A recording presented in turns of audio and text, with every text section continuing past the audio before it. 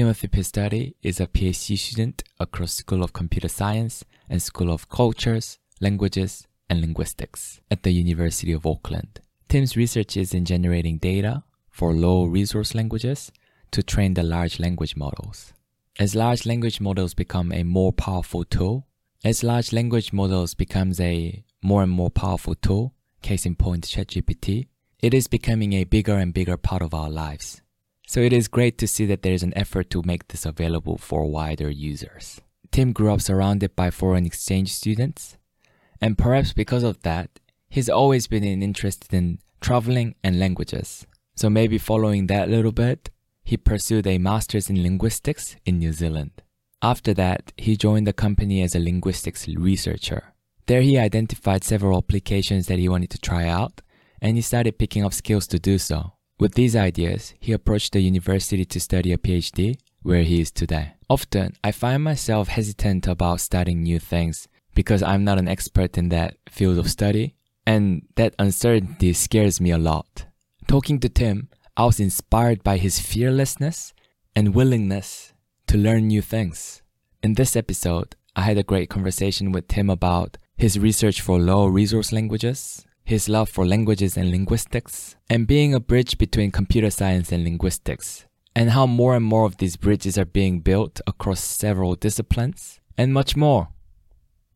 Thank you for being here and listening, my friends. I hope you enjoyed my conversation with Timothy Pistotti.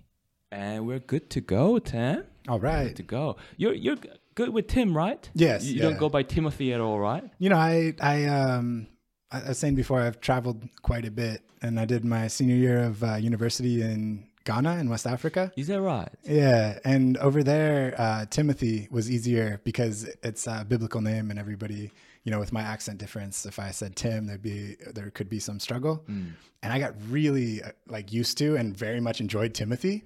But then when I went back to the States and I tried to get people to call me Timothy, no one would call me Timothy. Yeah, so everyone just assumed. Even if you say you're Timothy. Yeah, I'm Timothy. I prefer Timothy. Please call me Timothy. They're like, all right, Tim. And so, yeah. But I do, at this point, I've given up on Timothy, and I'm quite happy with Tim. So, Right. Yeah. Yeah, I think your name is cool because your first name and last name kind of rhymes, right? Timothy Pistotti? Yeah. It's like a full-on rhyme. Yeah, it's pretty good. Yeah. Multisyllabic rhyme. Yeah. And it will be kind of relevant for you because you studying here at kind of half of your PhD is in this department of linguistics.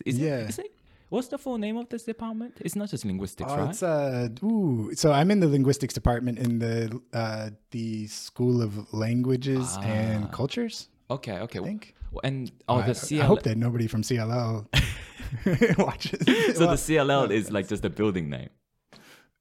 So I'm in the linguistics department, but you have like applied linguistics, and you have other language teaching, and other departments are also in the same school. Right. Yeah. So what does CLL stand for? Yeah. So it's probably Cultures, Languages, and Linguistics. Yeah, I think that's right. Yeah. I did have to look it up. Okay. Yeah. No, because for those folks who are listening, we are at the CLL building at the University of Auckland. Yeah. Yeah, great to be here. Thank you for having me here because your office is in this building, right? Yeah, so I have an office here, and then I also have a desk over at the Newmarket campus, which is that right? Where the Strong AI Lab is, and now in general, the AI department's moving over there. So, okay. Is that separate from the School of Computer Science? It's a basically the lab, Strong AI Lab is it's a lab within the computer science department. Okay. Yeah. So Michael Whitbrock's my one of my supervisors, and he has a lab, Strong AI. Yeah. And Sale. So Sale's over there, and slowly people from computer sciences that are involved in machine learning are coming over to our building and filling it out. Currently, though, it's a wild place. It used to be a brewery. Yes, because that's where the robotics engineering department is there and stuff, right? Yeah. And so it's like our space right now is this top floor, and when we first moved in there, it's like maybe 100 desks and maybe 5 people. Okay. So That's so cool because it must be like a huge place too. huge. It felt very much like a futuristic dystopia, like kind of office space, like why is this place empty? It's slowly filling up and being used more and more. So that's exciting. Yeah, that it does look cool from outside too. Because I used to live around there. I used to live on Broadway. Yeah. And one of my friends that I flatted with worked there. Oh, okay. And I think she's still working there. And from outside, I was like, well, it looks cool. I think, what she's doing, because she does robotics engineering research. It fits perfectly, in my opinion. It does. It really does. The building suits the purpose for sure. And it has like weird kind of things from the past when it was a brewery. So you have like this trail of where you're supposed to walk so you don't get run over by whatever brewery equipment, I don't know, truck tanks or whatever. That's cool. And then, like there's a bunch of really cool sciences going on in there. So you have, as you walk through, you can kind of peer through and see these weird structures and robots and stuff. And you're like, oh man, I want to go play with that, whatever that is. Yeah. So, and it's not too unrelated to what you're studying, right? Yeah. So, we actually just got a couple robots. I saw one yesterday for the first time. It's a little like humanoid creature, which we haven't quite, we just got it like this week. So I haven't been able to play with it yet, but we have some people working in some different modalities. So there's one team that's within our lab that's working on doing some 3D printing using so like generative AI 3D printing kind of concepts, which is surprisingly challenging, but a really great idea and very cool. Like the challenges involved are surprising, but the outcomes are, like ideally, like what they will be able to do is take a picture of something and then print that thing out. And that's really cool. That's wild that that's an option, or that it's going to be an option soon. So. Yeah, that would be really cool. But I'm guessing it would have to be several pictures, right? Like you can't just take a picture of a car. I guess it depends, right? Yeah. Like if you're taking a picture of a car and you have a generative model that can produce what it assumes the backside would look like. So if a human could do it, then to some extent, then I imagine, like cause if you look at the car, you probably gonna assume if there's 3 wheels visible that there's a 4th one in the back. So you just have to, Yeah, that's true. Yeah, that is true. Yeah, that's really interesting. So that's part of the Strong AI lab. Yeah. That's one of there's a one PhD student and a couple of research fellows that are working on that. You took me up, Tim. This sounds really interesting. Man, our lab is amazing. Like Strong AI. Strong AI. Yeah, there you go. Yeah, it's really cool. I definitely feel like one of the things that I like the most about my current setup is I'm just surrounded by people who are just like incredibly like interested in the most obscure things, but they're really good at them too. And our projects that we're working on are all exciting. Everybody's again, also, like you were saying, it's nice to be back on campus and be around the university. Being in a work environment where everybody is excited to be at work is weird, like that's not normal. But that's my current life and I really like it. Like people have projects they're excited about, and if they're not excited about, why are they doing them, right? Because they could just choose a different topic and go work on that. Like, so there's so much freedom to choose what you want to do that everybody's chosen something they're interested in, and it's a really good. But I expect you to have lots more Strong AI people on here because our lab's got a lot of brilliant and fun people doing fun stuff. Yeah. So heck yes, because Diana is part of it, right? Yeah, she's still associated with it. And then also in NAUI, which is Natural Artificial Organizational Intelligence Institute, which is trying to collaborate with other departments more. So she recently got a lecturing position. So she's involved less in the lab and has more like autonomy, which I'm, happy for her that she's, leveling up and everything. That's pretty cool. Big fan of hers. So her work's cool, or like real amazing, and just glad she's doing well. So for sure. I had her on you might know that I had her on my show, and it was awesome talking to her, and I was lucky enough to know her outside that. Oh really? Before I had her on. So we started out as friends. We met through friends. So I studied Matt's PhD, and I shared an office with Nina, and Nina had a kind of we met through Nina, and I was like, oh, Diana, you'd be like a perfect person for my podcast. And she was super articulate. Basically, she knows what she's talking about, and definitely. I felt that. And I think back, because there was the first time, so there was like a couple months ago, and there was the first time I was been back at uni since I've left here several years ago. And like you said, like it's awesome and inspiring being around people doing what they want to do. Because they put the extra mile because they want to. Yeah, definitely. Yeah. And I think that gets, I think the dark side of that, I feel like that gets abused a little bit in the academia settings, Yeah. It can be for sure.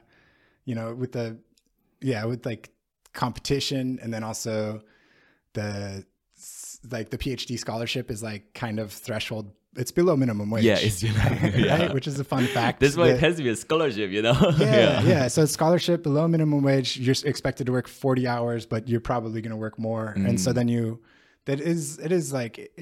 definitely inspires some abuse. Luckily, in my own situation, I've been like supported quite a bit in terms of being able to find some extra funding through teaching or through some extra research.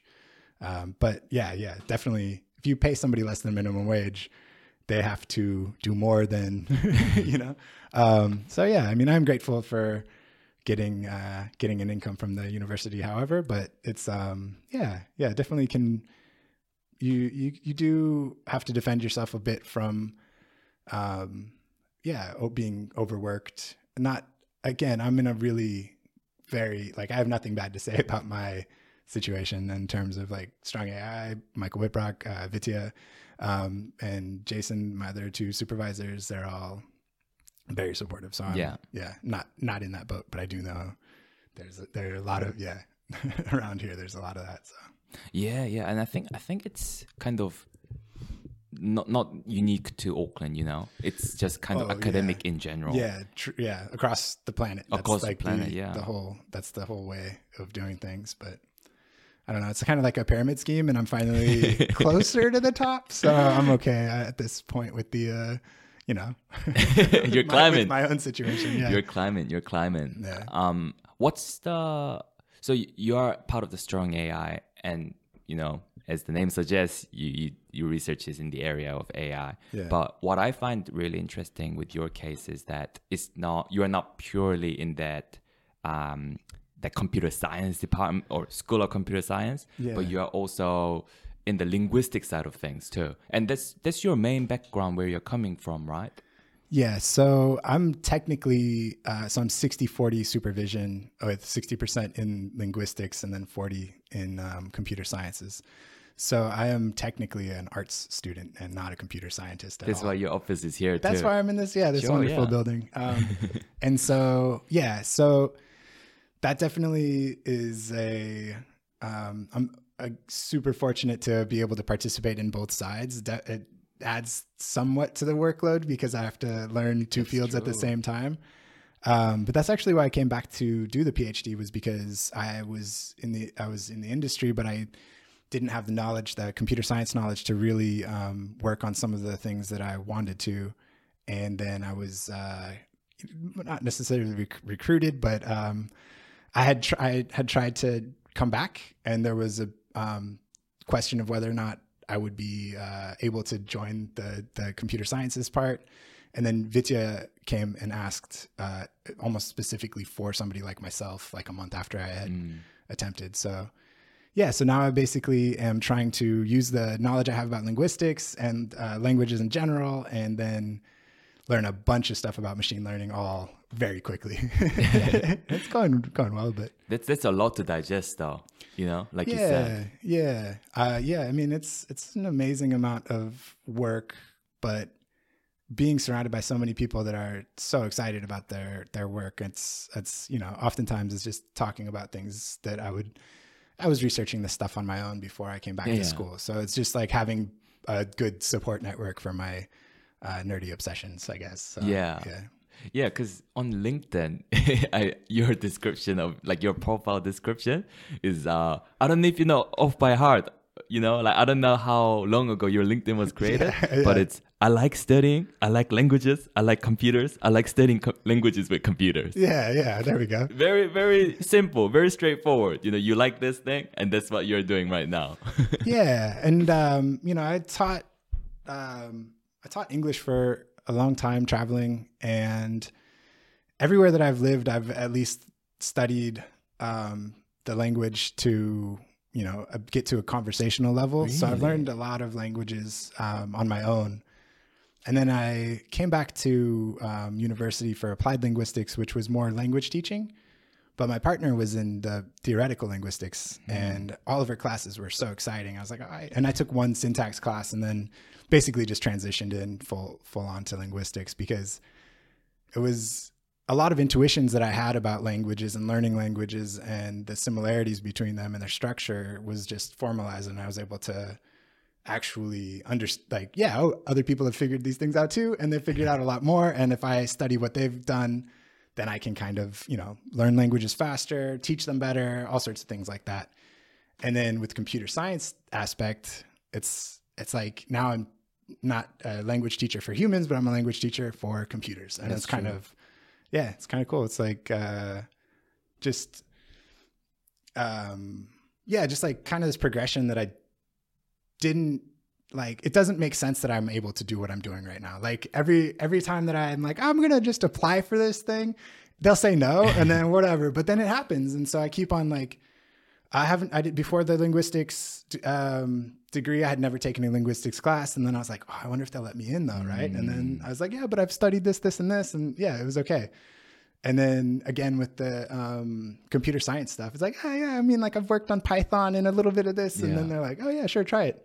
So yeah, I've just been consistently lucky throughout my life to get just a lot of really amazing opportunities. And that's what I'm here doing now, is just enjoying another amazing opportunity. And no, that sounds really cool. What do you think about that, Tim? Is that are you religious, Tim? Is this like the higher beings work, or are you just lucky, or what's going on there? Definitely not religious. I think it's more just that I was born into a very privileged set of circumstances from the beginning, and then was lucky enough to keep coasting on. I just think like having, I talk to a lot of people who want to travel and that are not from the States. And, New Zealand's got a really strong passport too.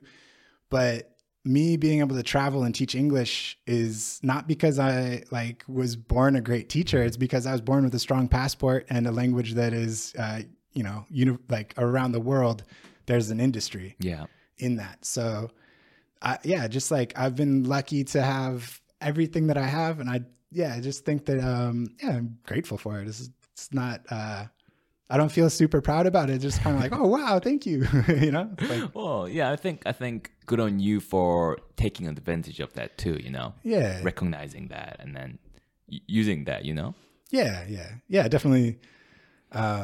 Just glad to have it. But and so I think that my current situation just kind of continuation of the amazing fortune that I've had. Yeah. And just, like doors kind of opening up for no reason. And I'm happy that they do, because now I get to study something that is like so relevant right now too. Like AI research is, I wasn't researching it when I did my master's, and then all of a sudden I'm in it and it's exploding. You know, it's everywhere. Everybody's talking about it. It's changing tools that are used every day. And, I would like to help to shape. I feel like in the current situation and the current trajectory, it's like the most potential positive that I have ever, like positive change that I could have ever, cause, is right now. And as a teacher, I think like teaching is a semi revolutionary act as well. You can, you have access to these children and you can impact how they are planning to live their lives. Like you can be like, hey, be a good person. They're like, yeah, that's cool. I'll do that. And so teaching English, you can really try and build up people's confidence and their skill set. And their worldviews so that they value each other and everybody else. And, like you can impact that way, but that's like 1 or 2, 10, 20 kids at a time. And now it's like, oh, wow, like I'm in an industry where I could potentially impact a massive amount of people in a really positive way, as long as, the robots don't take over and we don't all die. So. The Terminator scenario. Yeah. So. Yeah. Do you usually look at what you want to do or what you pursue in that light, like how it could impact the world? Because, a lot of people like think about how much money they're going to get or what the career path is. You know what I mean? Yeah. Like when they choose what to study or what to do. So I would say that a lot of my career path has been at least a bit of that. Massively selfish in a lot of ways too, where it's like, oh yeah, I want to travel to Thailand, and if I teach there, then I can hang out there for longer, right? So it isn't like a purely, philanthropic endeavor. It's definitely like there's a lot of selfishness in what I'm doing. It's like, right now I can do the PhD, and it's selfish that I can learn what I want to learn and do all these other things. But I do think that underlyingly, like I want things to get better, and if I can help them to get better, then that's really important to me as well. So yeah, and it sounds like you learned a lot of languages. Speaking of learning, you like learning because you traveled a lot, and if you picked up languages to the conversational level, that's a lot. Don't you? Well, that's actually one of the reasons that I'm so confident that I'll be successful in what I'm working on now, which is kind of like working on low resource languages and helping to like bring low resource languages that don't have a lot of data, and you can't really easily make translation tools or question answer tools. One of the reasons I'm confident that I will be successful is that learning Spanish for me was very challenging, because I grew up speaking English, and then I'm like, all right, I have to learn a second language. Learning the second language was very challenging. And I mentioned Italian was a little bit hard because the languages are so closely related. When I tried to learn Italian, it messed up my Spanish. But as I've learned more languages and more languages, and I forget them. It's not like I can speak 20 languages and off the top of my head. But as I have learned more languages, I've noticed that it's really a lot easier. Language number 2 is really hard. Language number 6 and 7 is like, oh, cool. Like I just have to learn 20 different things, and I can shift them around, and then I can make a conversation. And so that's my idea for AI is like, and it's been proven that the more languages that you put into these models, the better they do with less data. And so I kind of want to push that into as little data as possible, and basically leverage the generalized knowledge about language these language models are deriving from their training data in order to do that. And that's kind of from my own personal experience of learning. It's like, oh yeah, the more languages the more like, in this language, this thing happens, so maybe I should look for that in this other language. Oh, it's not there? Cool. Like I can move on. And that's the idea for my own research as well. So yeah, and like you were saying earlier, if we can do it as a human, like if we can see one side of a car and we can kind of picture what the other side looks like, must be doable in the computer level too. Yeah, absolutely. And I think that, a lot of the architectures are built with, like thinking of how we think. So, because how could you, what else are you going to do? But yeah, like, so if we can do it, and we have pretty consistently proven that given enough data, different models can do what we can do. And we can assume that anything that they can't do right now, they will be able to do in the future, as long as we build the architectures correctly and we provide the correct data. So yeah, it is. I think it's quite hopeful that with a very limited amount of data, but a strong understanding of how languages work universally, that you should be able to to teach a language model any language with like in the same speed at the very least that we would be able to learn it, right? Or with the same limited data. So that's kind of the idea. Yeah. I think we're talking about it before we met. Last time we met, we're talking about like Jimmy Wales and like the Wikipedia side of things. And yeah, his podcast Well, he was on Lex Friedman podcast, and they were talking about like the available languages on Wikipedia, and he reckons that with the development of large language model, the development of the Wikipedia being available, in multiple languages and low resource languages is gonna accelerate. So, that's like I feel like you're at the peak time of this, it growing just before it hits the hockey curve, Yeah. Yeah. And it's really cool with, cause like the only reason that the acceleration is happening in, multiple languages is because of Wikipedia providing all this data that we harvest and then we train off of their data. And then it is a very like this amazing kind of machine of, just one element improves and the next element improves. And because that improves, you see how everything is working together to really, to accelerate the process of machine learning becoming, more accessible to more people and more languages. And I think it was really hopeful for me, because one of the things that I think about with teaching English is that in my experience, a lot of places it's a way of giving people more power, because they can interact with different economies and different, knowledge that's not available to them. But if they don't have to learn English and they can use the technology in their own language, then they have that power for free. Mm-hmm. And you don't have to rely on like the colonial power,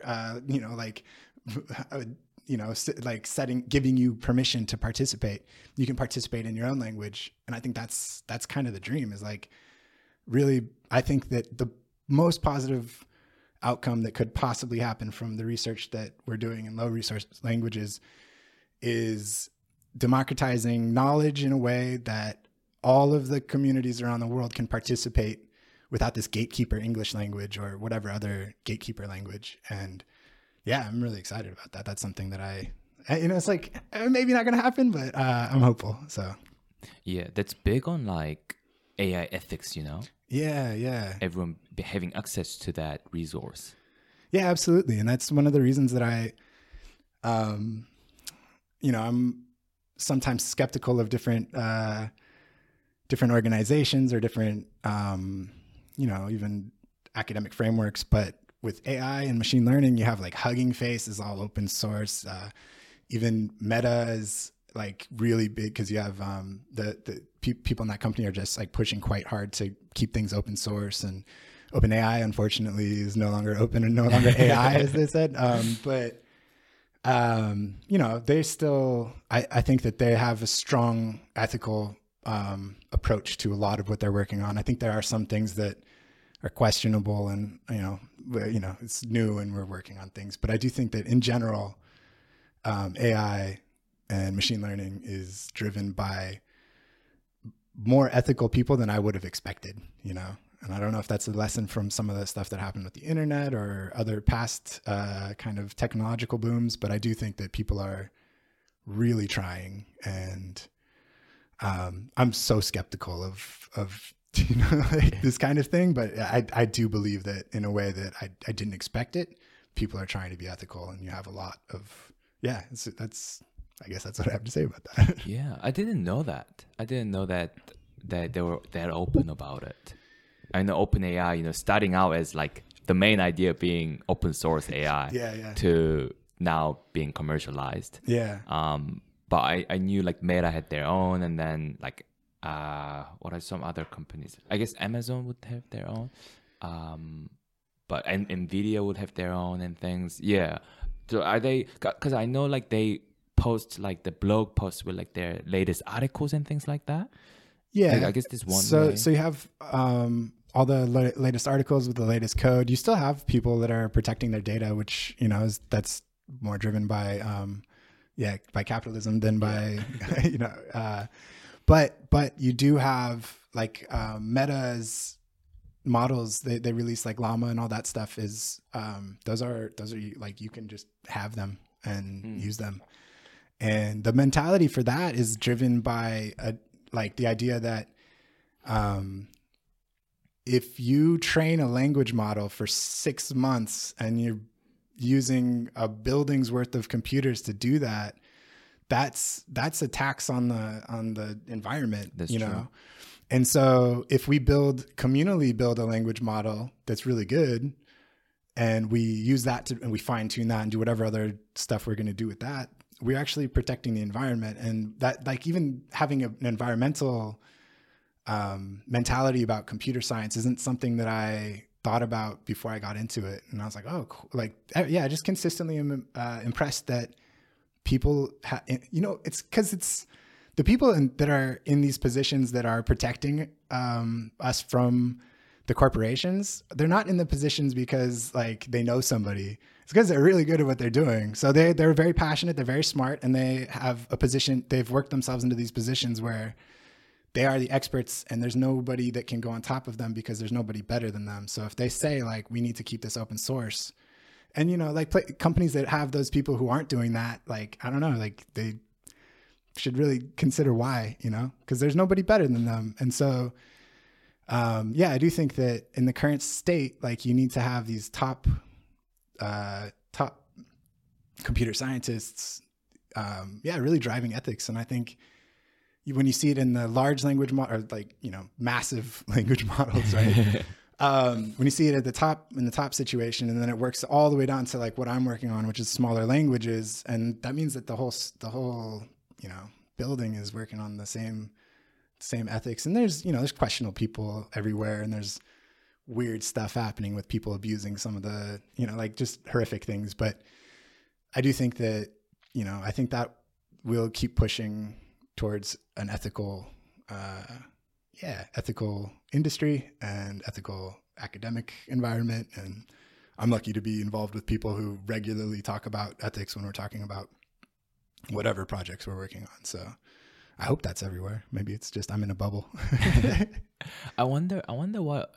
By the way, help yourself to some delicious vitamin water. Excellent. Yeah, very refreshing. Thanks. I wonder what it is about. Like, I wonder if it was the case with other technologies that were being developed in the past. Like if you see AI these days as a technology that's coming up.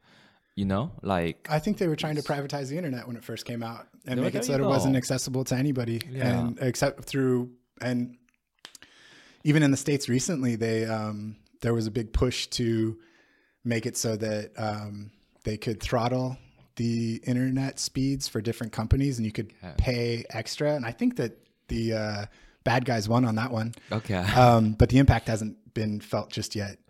But essentially, there's a constant battle to basically limit knowledge and limit access to knowledge and limit access to technology. And as long as we have people continuing to fight against that, like everybody wants access to technology and information. So as long as we just keep like everybody's interests instead of like the top 1% or whatever, then I think we should be fine. But like I know the internet was and is still a battle for a lot of places. I mean, it's not open in a lot of countries as it is right now, right? So I wonder if it's like human uniting against potential threat of the robots. Everyone's thinking like maybe like consciously, maybe subconsciously. Maybe shout out to the Terminator, Everyone's like, we've been here, we've seen this before, we know what's gonna happen. Let's keep this open, let's keep this as safe as possible, Yeah. Maybe it's that. Yeah, I think that I think from the outside perspective, there's a lot of fear about AI taking over and killing us all. I think it's still even within the AI world, I do think that people are still concerned about it, to different extents. But I do think that the Terminator situation is unlikely, not because I don't believe in time travel, but I do think that, I think as long as people stay scared, then we'll continue to prevent that, I guess. But I do think there's a lot of I've been to a bunch of different venues where somebody will stand up and talk about AI, and there's 200 people listening, 100 people listening, and they'll talk about like the architecture and the mechanisms and these weird little projects they have. And the first question, that no matter what the topic was, art in AI or graph neural networks, like you have somebody, the first question will always be like, is AI going to kill us? And you're just like, oh no, like, didn't you listen to what I said? So I'm not worried about the apocalypse from AI, more from humans than from AI. I think we're trying pretty hard to kill ourselves. Yeah. I don't know. I think potentially, like, if we can work out how to use AI to help prevent that would be cool. That'd be my ideal. To prevent us killing ourselves. Yeah. Like, hey, AI, what's a better solution to our energy situation? Or, hey, AI, what is, like, how do we get this resource without, resorting to slavery? And they're like, I don't know, pay people. Yeah. Yeah. Did you watch that documentary? I think it was on Netflix. I haven't watched it, but I've heard about it, about like the history of electric cars. Oh, no. Yeah. I haven't seen it, and I'm not sure. There was a long time ago, there's the Who Killed the Electric Car? That sounds one? like about it. Yeah, Okay, yeah. yeah. That sounds like, because I don't know if you know the full story of it, but what I've been told was the electric cars came out like years and years ago, and it was super popular. And it was getting popular too. They were endorsing, giving out to celebrities, and they were saying it's amazing, it's quiet, it saves fuel. You obviously don't have to use fuel. So it was getting really big. And at some point, I think like a petrol car company or maybe a petrol company bought the company out, and then they basically went downhill from there. And they were saying like, imagine like, so I don't know what, what year that was in, but it sounds like a long time ago. And imagine like if that caught on, where we would be now, Yeah, absolutely. Yeah, because Who Killed the Electric Car is at least 10 years old. Is that right? Yeah, the documentary is at least 10 years old. And did you watch that? I mean, I'm guessing it's at least, I think I saw it, but I think I saw it like 15 years ago. Maybe. Okay. So I'm 38, so I think I probably would have saw it. I think I saw it when I was around 23 or so. And so I don't remember it other than the name, and that there was, that practice. They exposed that practice where they, buy technology that will threaten them and then crush it. And the pharmaceutical companies do that kind of thing too. And so it is, I'm a bit anti-corporation, anti-capitalist sometimes for those kinds of reasons. A friend of mine I actually just found out recently, it was involved in that Volkswagen deal where they were, do you know about that? Where they were, man, they basically like had figured out a way to have the car identify when it was being tested and then burn fuel more efficiently at that time so that the output would be less. Okay. And then when it's actually on the road, it's just spewing out like tons of pollution. Yeah. And then they got caught and got sued, and there was a massive, what do you call those? Class action lawsuit, which I just found out like a month ago or so that my friend was involved in that. So good job on that. That's exciting. So your friend was involved in finding them out? Yeah. Oh, well, he was involved in the lawsuit. So he's a lawyer for a company in San Francisco. And so, but wow. Yeah. Big case. Sounds like a big case against like. I was blown away. There's a documentary about it. Is that right? Yeah. Is your friend on it? No, no. Should be. Yeah, they should. If you're watching this, Fong. Fong? Yeah. Fong. Yeah. Oh, there you go. Yeah. Wait. Fong Nguyen. He was actually the lead singer in my high school band, and so You're the band? Not the lead singer. I guess he was the singer. Or no, he's the guitar player. Yeah. Oh. I was in a band. I was terrible. I'm still bad at music. What did you play? I played the bass, but we turned the volume down very low on my bass. Okay. I kept on forgetting what I was doing. So a lot of people do that though, like, because I used to be a little bit into music. Yeah. But like, it's a joke that, bass player, it's already obviously low frequency by definition. Yeah. And we turn the volume down so no one can hear it. Yeah. No, I was terrible. I can't. Yeah, I've got like some pretty persistent ADHD, and I just would forget what I was doing when I was playing in the middle of a show and kind of think about something else, and then it was supposed to change. I don't think bass is conducive to that kind of mentality either, because you're just doing the same thing over and over again. Yeah. And then I'm like kind of would wander off, and it was not the right. I like drums. Maybe I should go back in time and play the drums, and when the Terminator comes around. Do you still play? No, I've given up on music a little bit. I like listening. No. You like listening? Yeah. What do you like listening to? I listen to all sorts of stuff. I don't really have one genre. Yeah, a lot of hip hop from my younger days, and yeah, a bit more pop these days than I had expected. I don't know why. Yeah, just like I find listening to, like, put on some headphones and walk around, it kind of makes me walk further. Well, who would be some of the artists?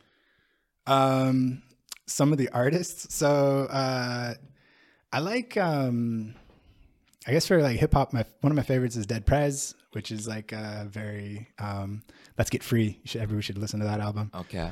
And then I also like A$AP Rock, which is not A$AP Rocky or however you say that guy's name. He's a fun one. And yeah, like I like Dua Lipa. She's very good for walking around. If you put on headphones and you throw on one of her albums, you can walk for great distances. So I heard her songs got really good bass lines. Yeah, there's a Song Exploder. Have you ever heard of that podcast? Yeah, I love it. Is that by NPR? Probably by NPR. Probably. Yeah, I love that. Oh, the professional podcaster right here.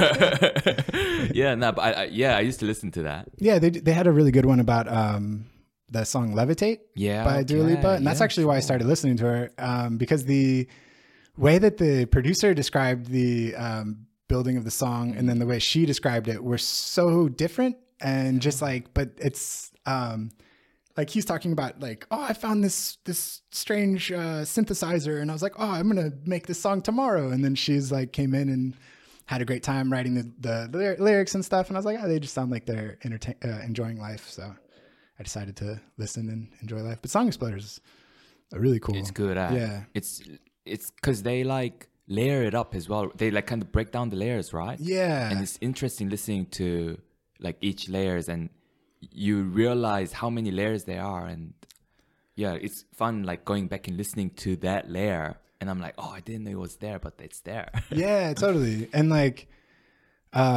sometimes I really enjoy when I thought a song was either saying something different or like meaning something different. Yeah. And I'm like, oh, wow, no, I can't believe I had that wrong for so many years. And it's like, oh, this new meaning is so much more profound and I don't know, enjoyable. So, yeah. Yeah.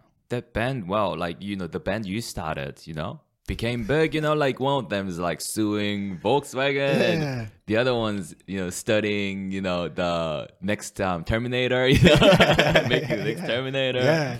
Yeah, the band name was terrible. It was Mad Dog. Mad Dog. Yeah, me and my buddy Scott, he was the other drummer in there. We were very angry about this name, but Fong was like he's the best or like most driven, so he got to. But Mad Dog, terrible name, great band. Fong. Mad Dog has to have a reunion. Yeah. We just messaged Fong about that the other week, and he said he's been writing music for the past 20 years, and he's ready. So expect. Fong must be like a pro now. How does he have time? Because lawyer, like the kind of the reputation is that they got zero time. Yeah, right. Like, that's what I thought. Yeah, maybe he uses it to like while he's studying. I don't know. Okay. Like I have no idea. I'll have to ask him next time. Yeah. How was because you travel around a lot, Tim. Like do you have a favorite country, or like how does it feel like living in New Zealand? And I just want to get some, because I haven't really traveled much, or at least I've traveled a little bit, but never really lived in different countries. So I want to get some I want to hear your experience. Yeah, I think favorite country, definitely not. Cause like I maybe have favorite countries for food or for like music or for XYZ. Oh yeah. But I definitely don't have like I think that like America's a really cool country, but it has a lot of things I really don't like, and I would say that about a lot of places around the world. Right. Yeah. Thailand is somewhere that I lived in the north of Thailand, and I taught English on, I lived on this farm, and I basically would go to 2 different schools a day on my motorcycle, and all the places I would have like 10 to 50 students at each school. Wow. And there's these little villages in the, national valley of a national park. And I basically that was one of the greatest times of my life. Sounds for amazing. Sure. Yeah. And I learned, learned a bit of Thai while I was there, and like lived with this family that was just like, they're like my family now. And so I love it there. There's, you know, stuff I don't love there. Mosquitoes. There's mosquitoes lots of places. But yeah, I don't know. Like New Zealand is pretty outstanding as well. There's things I don't like here, but there's, you know, like, you know, this is an amazing country. This is definitely some beautiful nature, really clean air, good produce, good food, you know, like, so. And also like, yeah, you have Auckland especially, or maybe uniquely, well, I haven't spent so much time in Wellington, but Auckland is a very diverse area for sure, with like some of the, you know, like one issue with some Asian food in California is that the target audience is not the original audience. Whereas like you have such a fresh immigrant population in New Zealand that the people are cooking for themselves and for each other. So you have like, you can get some of the best like Thai food in New Zealand that I've ever tasted, right? Wow. Because it's like, they're just like, people just recently come and they're cooking for friends that are here and other people maybe that have traveled there and want to have the authentic food. So I think like, yeah, Auckland is amazing for food, great for people, great for culture. And yeah, I'm a big fan of New Zealand. Yeah, big fan of the academic setup here. And yeah, I like New Zealand. It's a good country. But yeah, traveling. I've traveled probably too much, and I've enjoyed hanging out in one area for the past 4 years now. So in New Zealand, 3 years. What year are we in? I got here right before like 2020 January. Yeah, so right before COVID lockdown. Yeah. So 3.5. And I've only left one time for 1 month. So yeah. And before that, it was how long did you stay in each places? The longest I ever stayed in a country was a year. Okay. And for how long? Like for how long? Like how long did you travel for while you were teaching? Oh, so I started traveling when I was quite young, and I was very lucky to grow up on the border with Mexico. So I'm from San Diego, and from the age of 12 on, I would go into Mexico at least once or twice a year. And then up to when I got 16, I had my driver's license. We'd go for lunch, you know, like, and it used to be so fast. You could go and walk across in 10 minutes. And now it's like a lot of negative governmental policies in the States have slowed that process down. So it takes like an hour or 2 hours to walk across. And that's just kind of... Is it the Trump effect or... Yeah, it's one of them. One of them, okay. Yeah, one of the, but yeah, it's just kind of ramped up over the years and really ramped up during the Trump era. But yeah, like when I was in high school, we could just, you know, like, again, just that American passport's really powerful, and you can just walk across and walk back, and it's crazy. Yeah, it was wild. So that was when I started to really enjoy traveling. And you know, like when I was real young, we had some hard times financially, and the way that my mom resolved that was by packing the house full of foreign exchange students. Okay. So I actually think that while I often like attribute my passion for languages and traveling with my love of Mexico. It's such a great country, so much fun to travel in. But I think that it really stems from the fact that like when I was 5 years old, there was like 5 or 6 languages being spoken in my house at all times. And just like, yeah, it's so cool to like constantly be interacting with people from different countries. And when I was like 17, I got to go visit some of them in Italy and Switzerland. Wow. And yeah, so I've always been very, very lucky to be able to travel. And yeah, started young and continued until basically getting to New Zealand and then getting locked down. And but yeah, I think post PhD, I'll probably roam the planet for a little bit and then find some more work. And yeah. True. Until then, you are locked down here for 3-4 years, right? Yeah. So first year's coming up soon. That's right. End of the first year is Yeah. next month. Next month. Yeah. That's, So yeah. So you do the confirmation review, and then I'll be into the real section of it. Year 2 and 3, and hopefully not 4 and 5. But after that, yeah, like hopefully I'll get to travel and get back out there, see some people that I miss, and yeah, find some new places too. So yeah. Yeah. How's the preparation going for the first year review?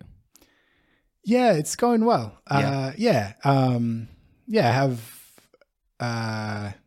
so basically like a bit of mix of requirements, because I'm technically an art student, but I'm very much writing a computer science paper. And so trying to make both sides happy is an objective. Yeah. But yeah, we'll see. I think I'm almost there. A worst case scenario, I think like worst case scenario, they kick me out and I can go travel again. The second worst case scenario is like you just have to fix whatever they tell you to fix and move on. So because with you studying the NLP, I feel like the computer science side of things would be quite easy, right? No. Is that right? No? No, definitely not. Why do you think the computer science side will be easy? Oh, no. I didn't mean it easy. I meant it easy as in justifying why you are, okay. that side of things. Yeah.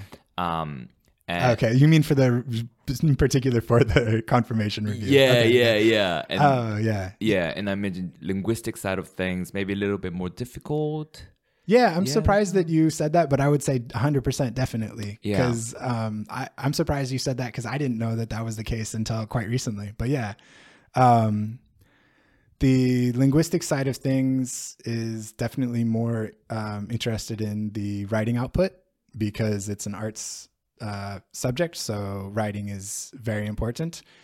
And computer science side of things, writing is not important. It's like, I mean, you have to be coherent and express your ideas, but it's not about that's what it's about. It's about being coherent and expressing your ideas. Yeah. It's not about like really taking somebody on a journey. But like I come from my bachelor's was in literature, so been writing since I was a wee lad, and I should be okay at it. So yeah, it's going pretty well. I'm looking forward to it. That's good. What have you got some ideas for? Because I think one of the if I remember correctly, one of the things is you have to present your ideas for some novel research, right? Is that still the case? Yeah. I think that's what I'm supposed to do. I hope that's what I'm working towards doing. So yeah. So have you got some ideas, or is it too early to say? Oh, no. I mean, the ideas that I'm working on are basically like how to generate data using large language models for low resource languages. So essentially like these languages have developed an understanding of language in general. And can I give it a limited vocabulary and a limited set of grammar rules and say which language family it's in, and have it generate data that I could then train a different model on. And I know that it'll work because I already experimented with it before in a limited capacity, and I found some pretty cool results. So like, have you ever heard the term conlang? No. It's like, I don't know what con stands for, but lang stands for language. So it's like constructed. That's what it is. Constructed language. Check out conlang subreddit. It's pretty cool. Yeah. So basically, they're like, what's that movie, or what's the language in Avatar?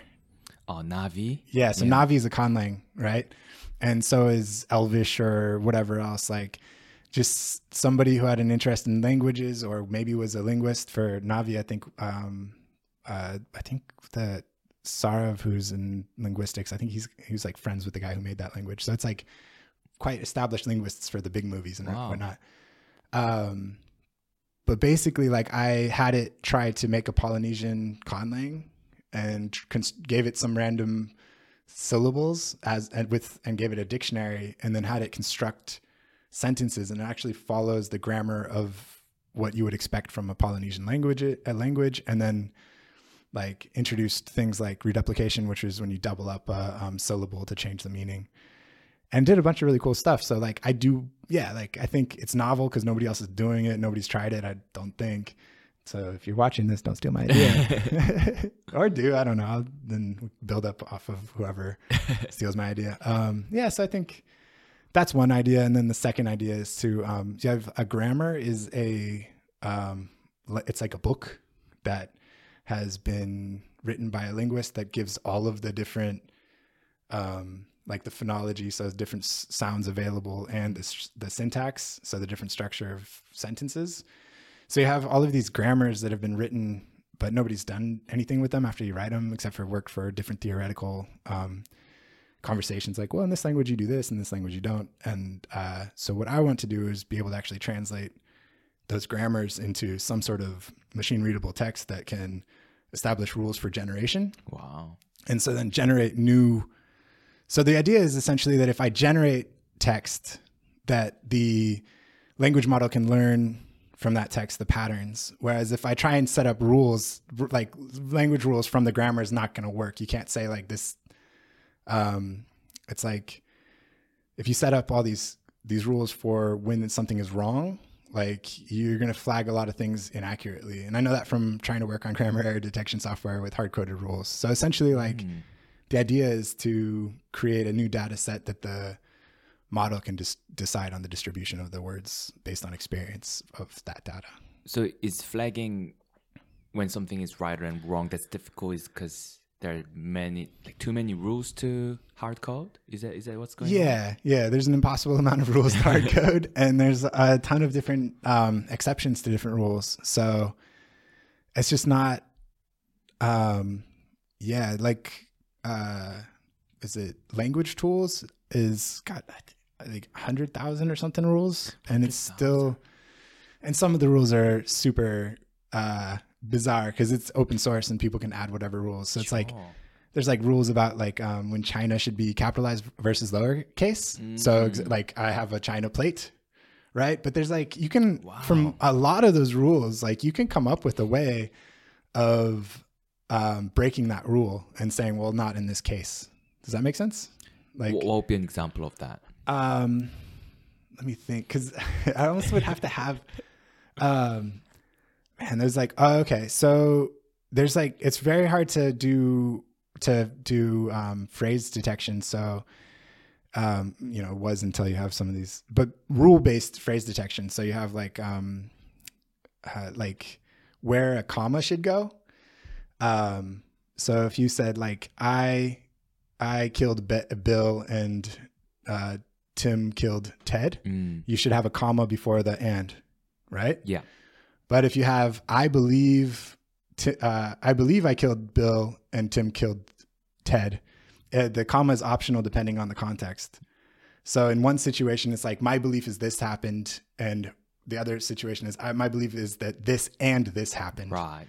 And so, so basically like you have infinite amounts of these weird things that could break the rule. I had a great time when I was working on this grammar error detection of coming up with these rules and then breaking them and coming up with these rules and breaking them. But like the amount of rules that you have to have that are unbreakable it's not feasible for what I want to do. So yeah, I didn't know they were categorized as like a grammar rule break because grammatically they're both correct, right? Like where the commas are. Oh, they're both correct, but it's like the meaning changes, and so you can't say that the comma being present or the comma missing is ungrammatical.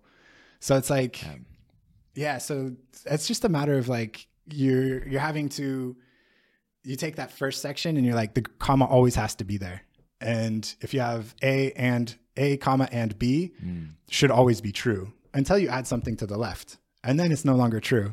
And you have to like think about that constantly. And the way that I would think about it before was when I was working on some of this software was I would think about it because why is my rule not working when I run it? And all of these examples are coming up that I didn't think of. And I'm like, oh, that's not ungrammatical. That's not ungrammatical. And so I think that the idea of flagging mistakes is not going to work. But I think the idea of giving possibilities to the model to learn, to generate more possibilities, I think that's possible, or that's kind of my approach to it. That seems definitely seems like a way to go. Yeah, and if it doesn't work, I don't know. Then they can kick me out in a couple of years. But I think I'll be successful. So Yeah, no, that's really interesting, and I feel like the grammars wouldn't be universal, right? Like to different languages. Yeah, maybe the dialect as well. I don't know. yeah. So universal grammar is like kind of, it's more like universal grammatical tendencies, I guess. And then what I am looking for is for languages that are similar should have similar grammar structures and similar and there are universals in grammar, like this thing must always be there if this thing is always there, right? But those are kind of limited. But in families, they're not as limited. So when you start talking about like Polynesian languages, then, or languages of the Pacific, like I can expect that this thing is there and therefore it will be there in this other language. And if it's not, then I can very easily just say, hey, by the way, that's not the way it's working. So generate it a different way, if that makes sense. I think so. I wonder how many clusters of languages there are, or families of languages. There must have been done that. There must have been research. How many families of languages? Yeah, that's a good question that I probably should know. I think that in general, though, like the awareness of how many languages there are is kind of up for debate. And there's different organizations that say, you know, there's 7,000, 6,000 is like pretty consistently. Okay. That's a lot. Yeah, but the thing about 6,000 is that it's quite consistently stated, but the source that it's coming from is like from 20 or 30 years ago. And in that source, it says in the next 20 or 30 years, we'll lose about half of these languages. Okay. So I'm kind of skeptical that there are 6,000 languages. And I think that it's just kind of a lazy way of just using the same source. Yeah.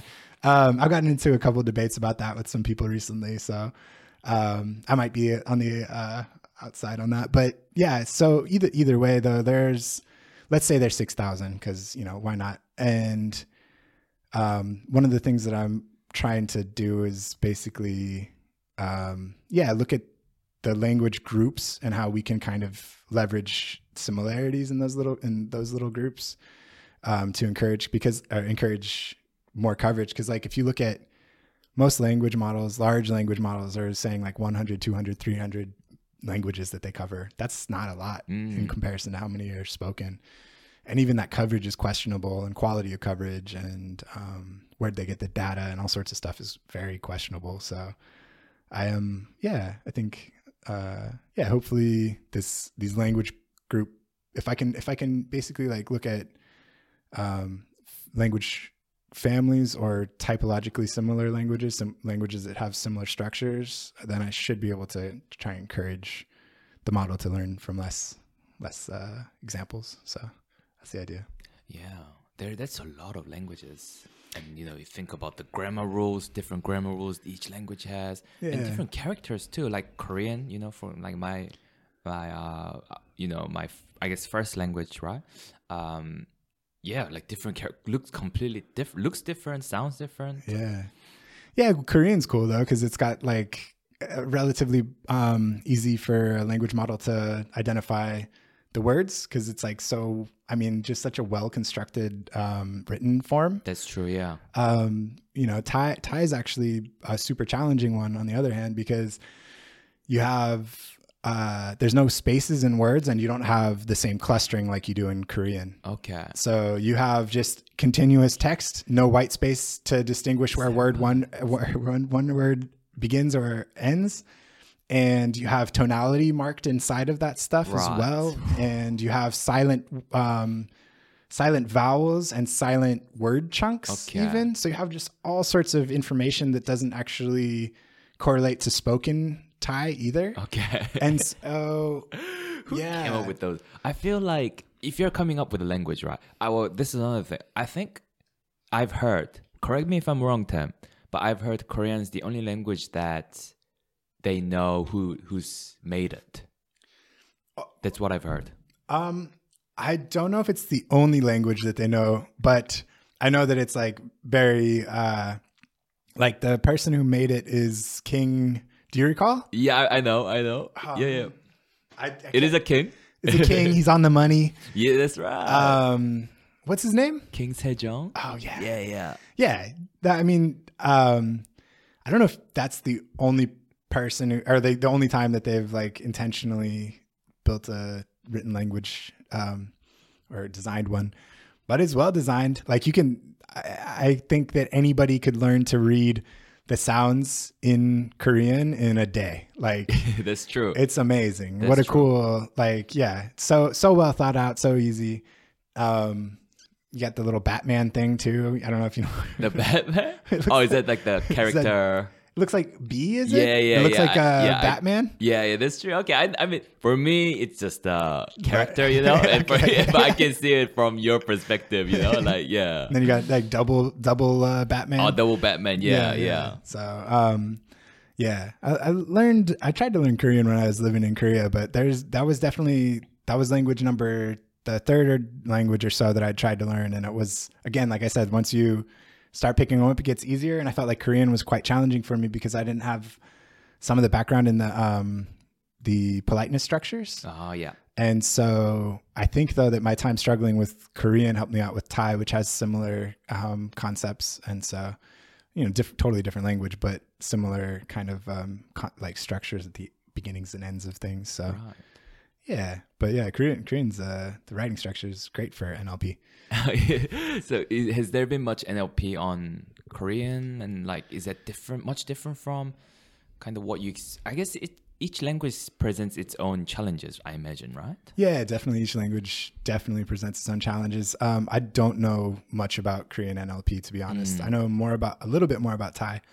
And yeah, essentially one of the biggest problems with low resource NLP is that all of the language technologies built for uniquely, typically like super high resource languages, which is typically English. And then it's like, oh, well, we built this thing. If you can use it for your language, go for it. Great. If not, then you have to build it yourself.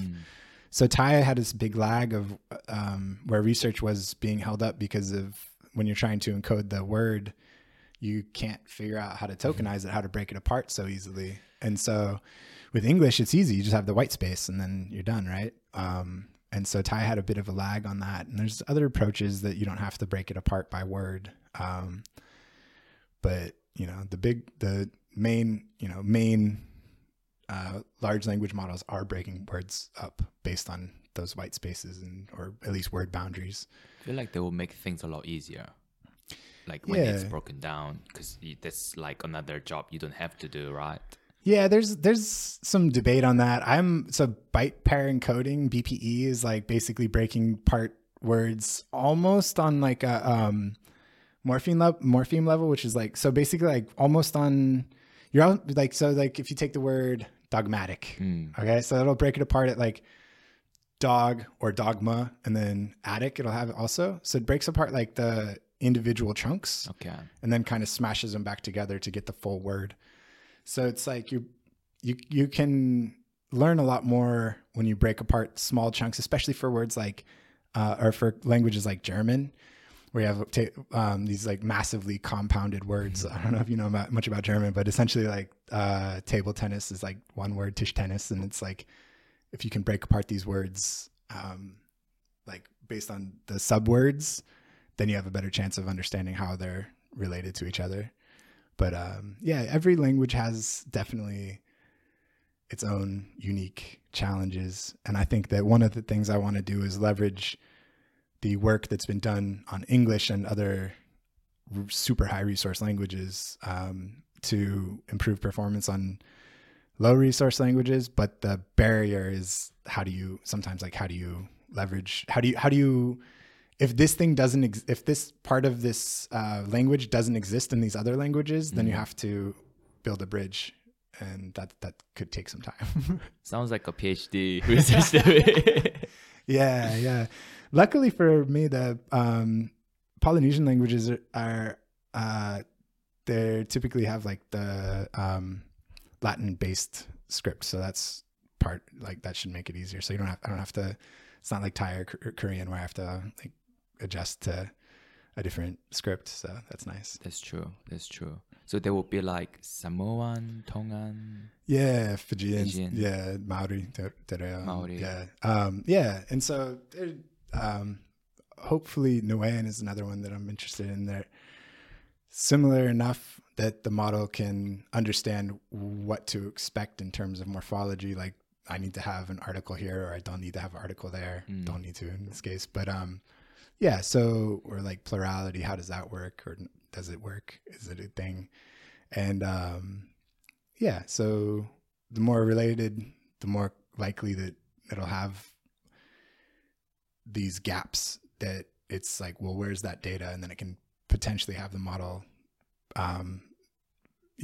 ask me, you know, like, hey, I'm missing this thing, or I'll see that it's missing in the data and I can adjust. So is there like training? So that's like the part that you said about like generating data.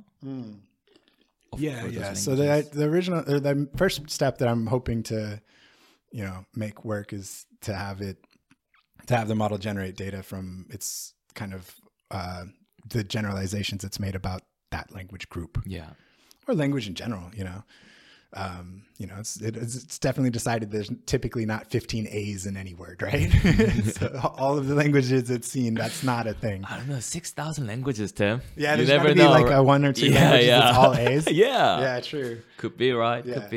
Could be. Yeah.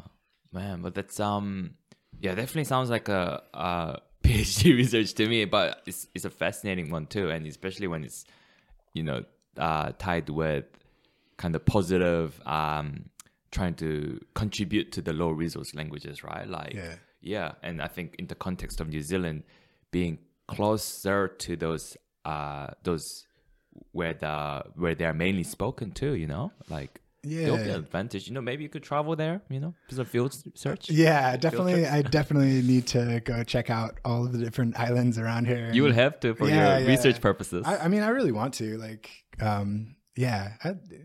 really. One of the things about moving more into computer sciences and away from linguistics is that it's harder for me to justify traveling to the places I want to travel to and talking to the people I want to talk to, you know, because it's like, do you really need to go there? And I'm like, nah, maybe not, but I would love to. Whereas if it's like pure linguistics, like I have to go collect the data. There's no other way of getting it. So easier to justify. So maybe I'll try and dodge back into the theory a little bit more just to. Yeah. Because it's 60% linguistics, right? True. So I should be spending 60% of my time in Fiji. Exactly. Yeah. What's because you know NLP, you know, just the nature of NLP, the study of NLP is so related to language, right? Yeah. Do you think more? But right now NLP is mainly studied, and maybe you can correct me if I'm wrong as well. They're mainly studied in like say computer science department, but in the context of AI, right? Do you think more people studying NLP should study more on the linguistic side? So I think it depends on what their objective is, definitely. So, but I think for low resource languages, yes, like I think that having more understanding of what the language might have in it is important. And like being able to say, okay, this language, like you were mentioning about my last name, Pistotti, you were saying like Italian has that e to e, like singular versus plural. So Pistotte maybe would be the singular. But if you have NLP people who are unaware of these kinds of differences, they don't know what to look for. So I do think that a lot of the NLP people that I talk to have learned a lot about linguistics in order to do their research.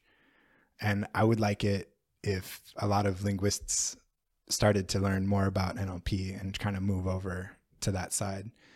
I think that I'm hopeful that there'll be more collaboration, and I'm like a first step in that process at this university. And I hope that more of that happens, because there's just like, you know, we have like really brilliant linguists and really brilliant computer scientists. And if we can make them brilliant together, that would be brilliant. There must be a lot to gain from both sides. Yeah, I mean, from the NLP high resource, like if we're talking about like English, I don't know how much linguistics knowledge you need to do NLP for English, because you have so much data and you can just throw it in and it'll figure it out. It's a technical term. But The comp sci term of throwing it in. Throwing it in, figuring it out. And so, but I do think that for lower resource languages like that, you don't have that much, it is going to be beneficial to have some sort of linguistics knowledge. And yeah, I mean, so I mentioned earlier NAUI, Natural Artificial Organizational Intelligence Institute. Is that like a New Zealand thing? Oh, that's basically the lab I'm in is affiliated with them, and now is a research group that is, it's a New Zealand research group, and they're trying to incorporate like different types of intelligence into the research we're doing. So that group is picking up steam right now, and I think that while basically I think that there just needs to be way more collaboration, and that's what now he's trying to do, is to create more collaboration between departments, because like the psychology department has really cool people, like really amazing researchers who are doing interesting work that if we had access a little bit more to, and they had a little bit of access to us, then I think there would be, and so that's what we're working on, is trying to like elevate these different fields, because like cognitive science is what a lot of AI is built on. True. And like, I mean, the main issue is that you can only know so much and you can only study so much. That's true. Right? Yeah. I'm constrained by time. Yeah. And ability. Right? Yeah. So I was thinking about this recently about like, okay, like we're modeling our systems off of cognitive science, and I'm totally comfortable with that. That's what we're doing. I don't know anything about cognitive science. I was thinking about that the other day. I was like, I've never cracked the cognitive. I have like my intuitions. I have what I've read about vaguely in different articles, but like, I don't have any idea about cutting edge cognitive science stuff, research. And, but how can I, there's only so much I can do. So it is a matter of how do we collaborate and start to share our knowledge. And I think that AI is going to help with that too, because like potentially we can identify what research topics we're all working on, how are they related, and who knows what about what, and how do we contribute. And so I think that as those tools start to get built up, that we'll do better in collaboration. But yeah, I think linguistics is important, cognitive science. I think robotics it's all like just needs to come together, and machine learning needs to be taught possibly for each different, like I think like there should be a machine learning for linguistics taught like here at this university. Cool. I think that is true for most of the subjects. Like how can you, and there's a couple of research groups that are trying to get that going as well. But yeah, like there's either you can push against it and say like, we don't want this to be, we don't want you to use this because that's not the way it's been done in the past.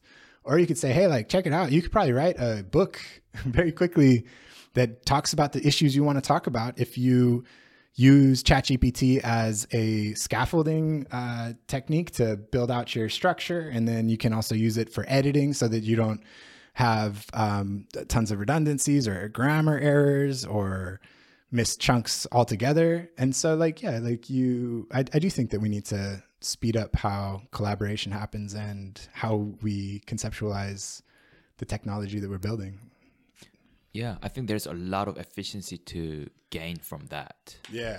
And I mean, I guess, yeah, we can, I guess it's like if if there's like someone who has a PhD in psychology, if it has, and that person has a PhD in computer science, mathematics, statistics, there wouldn't really, as far as I know, there would be a person that has all those four PhDs too, but not that I know of in my close circle anyway. But if there was a person like that, I feel like they will have a very different perspective on things, and they were to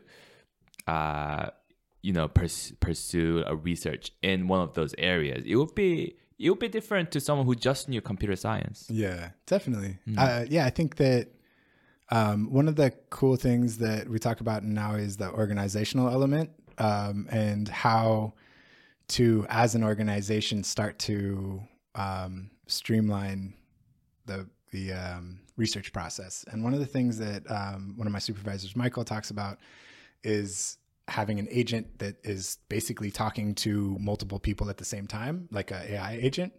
And so like you're explaining to the AI agent, you're not talking to, whatever other researcher, but essentially you're explaining your idea to the central agent.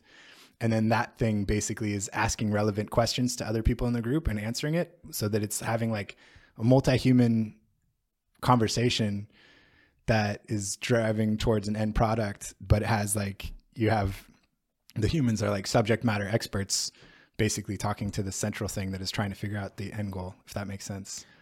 I think so. Has that been implemented already, or no? Not yet. Not yet. Something in the works. But I do think that kind of stuff is what's going to speed up research, because you can't have one person with 4 different diverse PhDs. Like, and if you did, they're clearly they don't remember the first one. So what would it look like? So you'll be, say you are like doing your PhD, and you'll type a question on it that's potentially cross-discipline, and it will recognize that and send those messages to experts in the areas, or potentially like identify a gap in knowledge and then ask the person who does know about it, like, hey, what do you think about this thing, or how can we move this project forward, and then synthesize what it's decided from there to ask the next question to the next person, whatever expert needs to be asked. And I think that I do think computer science is really cool for how much collaboration is done.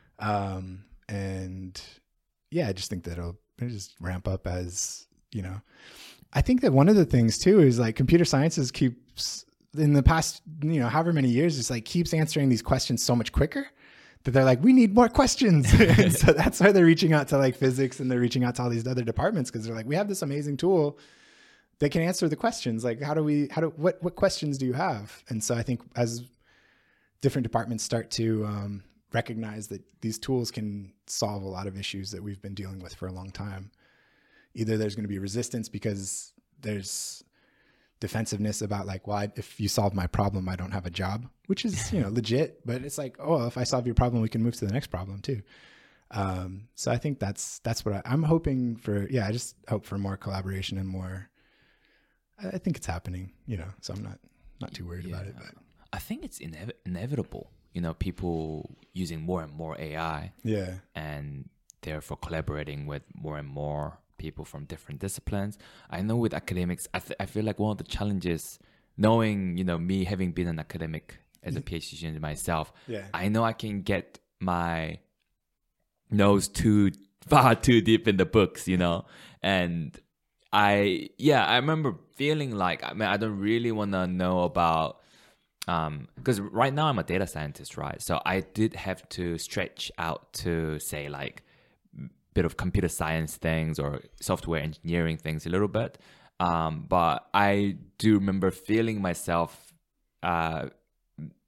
feeling a little bit stubborn, It's like I'm a mathematician, I'm a statistician, I'm around that area, but I don't want to stretch out. But so I can kind of see like from that point of view, not, maybe it's, maybe it's an older generation, maybe with the new generations, it'll be different. But I can see that there will be a bit of resistance on that front, maybe. Yeah, I think that I think a bunch of that resistance will fade as productivity increases, and you're like, oh wow, I could do more stuff with less effort. That sounds that sounds enticing. So, I mean, there's a bunch of stuff that I've learned from my 1 year in the PhD that I'm like, oh man, there's just like endless opportunities if you start to apply some of these machine learning practices, and just using AI for your own research is awesome. So I think it'll pick up and more collaboration will happen. I mean, again, collaboration is happening. I just, it's hard to know who's working on what sometimes because this place is massive, And so I think that, as we have organizations like now that start to pull people together, you'll see more collaboration and greater results. And I look forward to it. I'm pretty optimistic. Yeah. No, I think it's cool that you are the first bridge to do that, at least between linguistics and computer science. Yeah. And on that front, you have a master's in linguistics, Tim, and you are 1 year in computer science across with linguistics. So in a way you are doing a collaboration by yourself, right? So on that front, how do you think that computer science side of things could have helped and made a difference or improve your master's research? Well, first of all, I would say that having one of the things that I have really enjoyed about the computer science stuff is like acknowledging that like, how do I say this? So it's like acknowledging that I can use computers and that it's like it's a learnable skill has really opened up a lot of different avenues. And one of the things that I really am excited about in terms of lack of labor that was such a pain in the master's was Microsoft Word is like one of the programs I hate most in the world. And I don't know if you've ever written a 40,000 word document or whatever, on but Microsoft on Word? Microsoft Word. No, sir. No, Yeah, sir. But that's the standard in the linguistics department, unfortunately, or the arts department. So we don't have LaTeX, and I did not know about it. And LaTeX has revolutionized the writing process for me because I'm like, oh my God. So if you have like, and linguistics is a data heavy, example heavy. So we say saying linguistic data is like saying that, like in this example, this word is in this position in this example. So this is what we're referring to data in linguistics. So you have all of these data points and they're all numbered and they're all referenced to each other in the document. Yeah. And every time that you add another something above or below, you have to adjust, and you're just like, it's exhausting. And For sure. Bibliographies, I hate writing bibliographies. That's terrible. Way easier in computer sciences with the LaTeX, LaTeX. I'd say LaTeX is. Do you say LaTeX or LaTeX? Well, I say LaTeX. LaTeX. Yeah. Okay, that's how you say it. LaTeX. Yeah. Okay. But there's a whole debate on how it's pronounced, how it should be pronounced. I don't know but I feel like it's discipline dependent. Oh, okay. In maths, we say LaTeX. Okay. But I've heard LaTeX. I've heard all kinds of different. Well, whatever the name is, the worst part of the the pronunciation is the hardest part of it.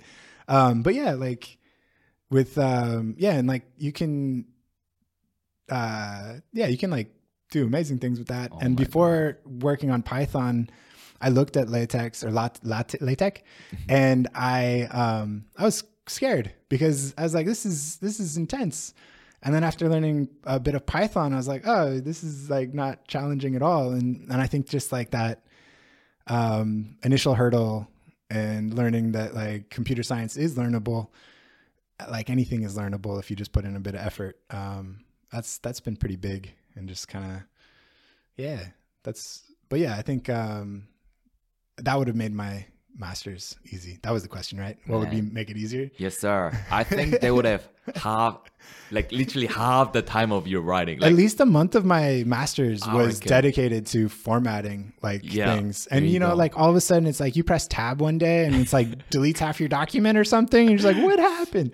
Or it's not deleted, but it's like shifts everything over or changes every number to a different a different language. And you're just like, how did that happen? And how do I undo it? So probably at least a month of my life was spent on Word. Yeah. So, Microsoft, get it together. Get it together, Mike. But having said that though, I always had a feeling that, because a lot of people, even in industry, a lot of people use Word, a lot of people use Excel, a lot of these Microsoft products.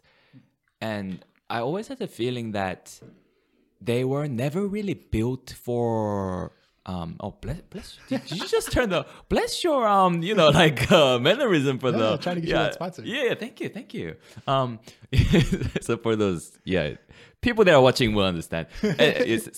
So I always had a feeling that like they're good products, but people have abused their capability. So they were never really built for write anything more than 10-page documents. Are you getting a call? Oh no, I actually was just. Do you know the time? Oh yeah, no. So it's been an hour. We're back, everyone. We're back.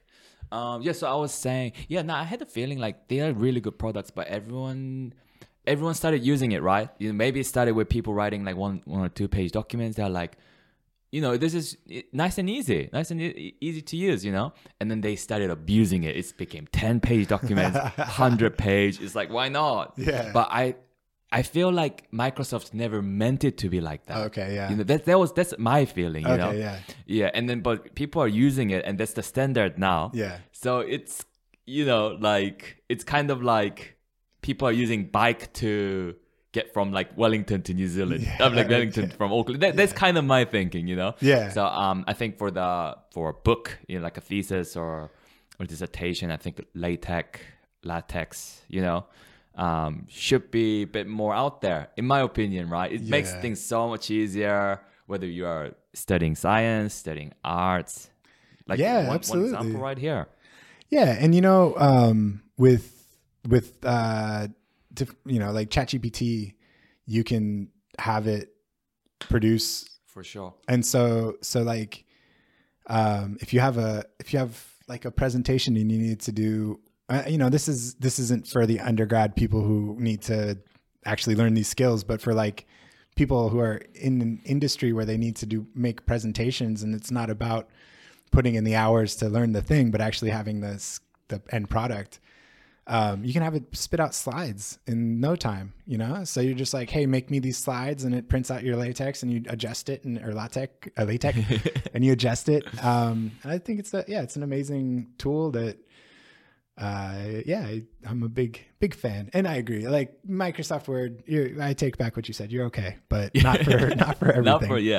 But I'm with you. Like, I think 99.9% of people that use LaTeX day to day, I would say they don't know how to do it, but they know how to download the template and they know what to change. Yeah. And now it's ChatGPT, but before that, Stack Overflow. Yeah. You type like most specific question. Yeah. There's someone who's asked that question on Stack Overflow before. Yeah. But now that's easier with ChatGPT. So. And even Overleaf has a bunch of templates that you can ask for, and it's like, it's a super accessible skill now. When I was talking to one of the professors here, I was talking to him about it, and he said that when he tried to learn it or learned it for his dissertation, that he had to like open a book to do it. And I was like, that sounds terrible. I'm not gonna open a book to learn it. Book to learn something. Man, imagine that, like chapter 1, begin document. Yeah. No, I couldn't do that. Do that. But I was thinking like, because you were saying like it's such an easy, it's easy to pick up. I was thinking like, when we say these codes, like say Python, which I'm guessing you are using it's like the main language. Yeah, we say it's like a coding language. I wonder like now, you having picked up several languages and you say it becomes easier every time. Yeah. I wonder if it's the same thing. Maybe it's easier for you to learn different languages, whether it's codes or programming or spoken languages. Yeah, I think about that too. I think that maybe to some extent, I think that just with one massive hole I have in my education is maths. And I have not taken maths. I haven't taken I'm from the States, so I'll say a math class instead of a maths class, but I haven't taken a math class in a lot of years. Yeah. And so I think that some of the Python stuff involves a bit of conceptualization in terms of nesting that's different than how my brain normally works. But luckily, syntax in linguistics has a lot of similarities in how structures are worked out. And so I do think that conceptualizing the breakdown of structures through a linguistics lens, syntax lens, made it a lot easier. And that, again, is, from learning languages, but also learning how languages work. So I do think that Python in particular was an accessible language because I just spent like 2 years of my life staring at syntax. And so, and I think that I think it's like Google's like, is it Google? I think it's Google's like the number one employer of linguists out of like with PhDs or masters, because essentially like the assumption is you will be able to learn whatever language. True. So you're probably right. Yeah. Oh, that's cool that there's a bit of crossover kind of skills over on that side of things. Yeah. It's cool. Yeah. I mean, I think that in general, like learning, like especially a PhD is like basically learning to learn.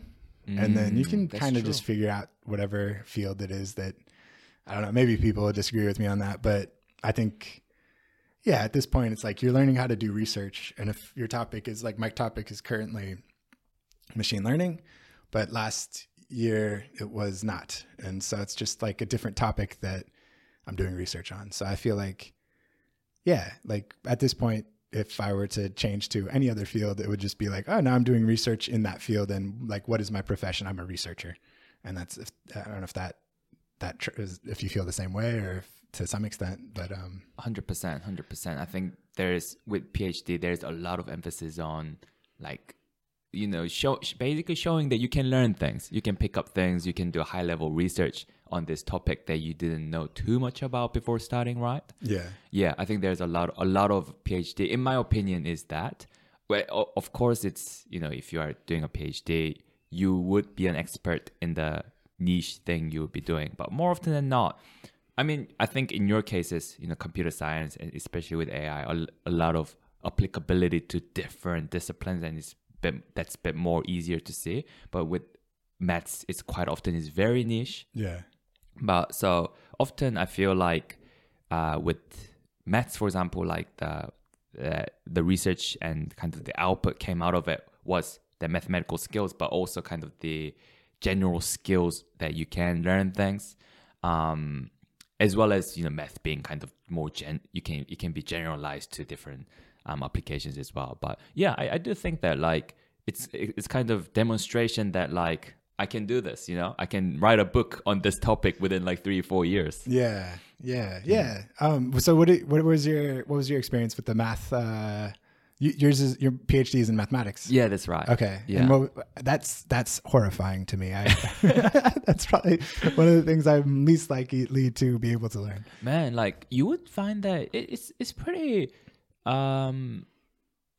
interesting, because I can't say a lot, but I've met quite a few people that they used to not like maths in school and therefore not picking it up in university as much. They start with like 1 or 2, but then they start liking it more. And as the kind of, you first year level, second year level, third year level, as the levels go up, they start liking more and more, and end up doing like PhD or something. Yeah. So I would say high school, like in my opinion, right? High school maths, what we learn there isn't really maths. I would say it's more just calculations, which is very different to what maths is when you get to like PhD level or even just uni level. Yeah. So to me, it's a lot of fun. And I think a lot of people that are either terrified or were not very good in high school, I think not everyone, of course, but a lot of people from those groups would enjoy it. It's actually really fun, because you start saying like, okay, like you learn this one thing and you can see that you can apply that, like say a theorem, right? Theorem's like a easy example of it. You learn a theorem and you can apply that to millions of other things. Like the applicability is infinite. Yeah. And I think that's like so exciting, so fascinating. And to prove that theorem, it's only like a couple of lines long. Of course, there are thousands of lines long theorem proofs as well. It's like really exciting, like, it's just, I don't know. That's what excited me. Yeah. And I just kept going with it. And now my interests changed a little bit. I'm more into like programming and coding now. Yeah. But that was my experience. Yeah, that makes sense. I mean, from the machine learning side of things, I love reading about the maths, learning about the maths. But like it's a stretch for me to, but yeah, it is, you're right. Like it's the more you learn about it, the more exciting it gets. For sure. Yeah. I just don't know that I would be able to be a pure maths PhD. Man. I don't know. I wish. It's very romantic, like just doing it for the sake of research. And I think it also helps that Good Will Hunting is like one of my favorite. Have you seen that movie? Yeah, it's one of my favorite movies. So, hey, Tim, you gotta shoot off soon. But before doing that, I've got a couple quick questions. Okay. But even before that, do you wanna get anything out there? Can people contact you on LinkedIn, or do you have Instagram, or what's the best way? I'm Tim Pistotti. You can find me on the internet, I'm sure. I don't know, like Nothing? Sale, Naui, they're great. Come check us out. Naui. That's about it. You know what? I will push something. We have the Naui Symposium is happening next month on the 27th, October 27th, and you can get tickets on Eventbrite. There will be 5 speakers for 5 different subjects, and I'm excited about it. So it'll be, interesting for experts and for people who are just like, hobbyists or curious about the issue. So, come out to that. I'm not talking there, but you could come sit next to me. Sounds good. And, for those of you, you don't have to, but for those of you that have any questions or anything like that, am I good to link your LinkedIn at all? Or? Yeah, sure. Go for it. Yeah. Cool. Sounds Sweet. good. Awesome. Well, so, I've got some couple of questions that I thought could be kind of fun to ask you, Tim. Yeah. So you're obviously, like we talked at the beginning, right? Language is a big part of your life and you love languages. So here's a question.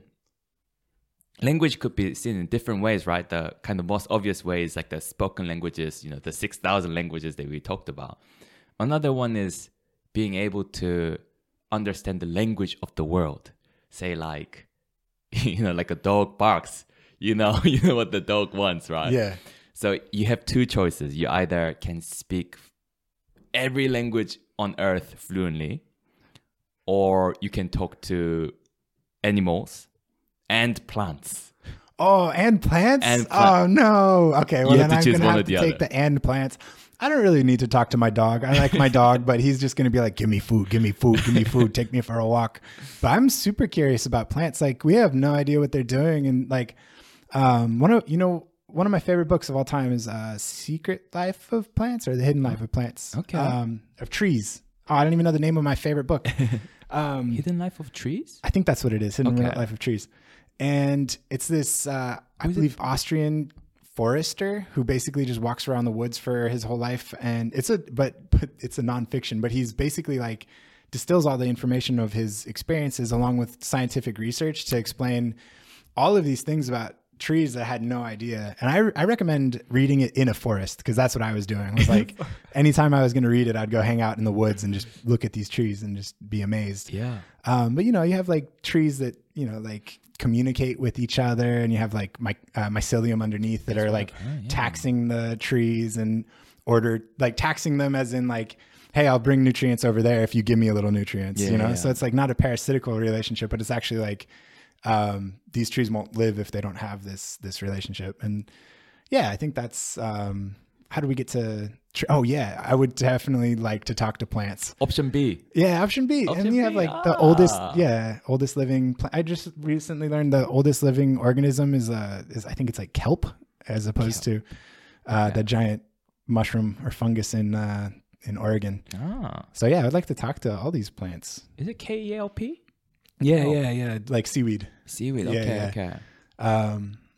So definitely good question. Thank you. But I wasn't I like my dog. I love my dog, but like he doesn't have a lot of he doesn't got a lot to offer. He just wants to know. He just wants food and walks. That's fair enough. Like he likes me. He's always sitting on me and stuff. So okay, I get it. That's all you need to know. Yeah. Well, here's a very last question. Okay, Tim. thank you.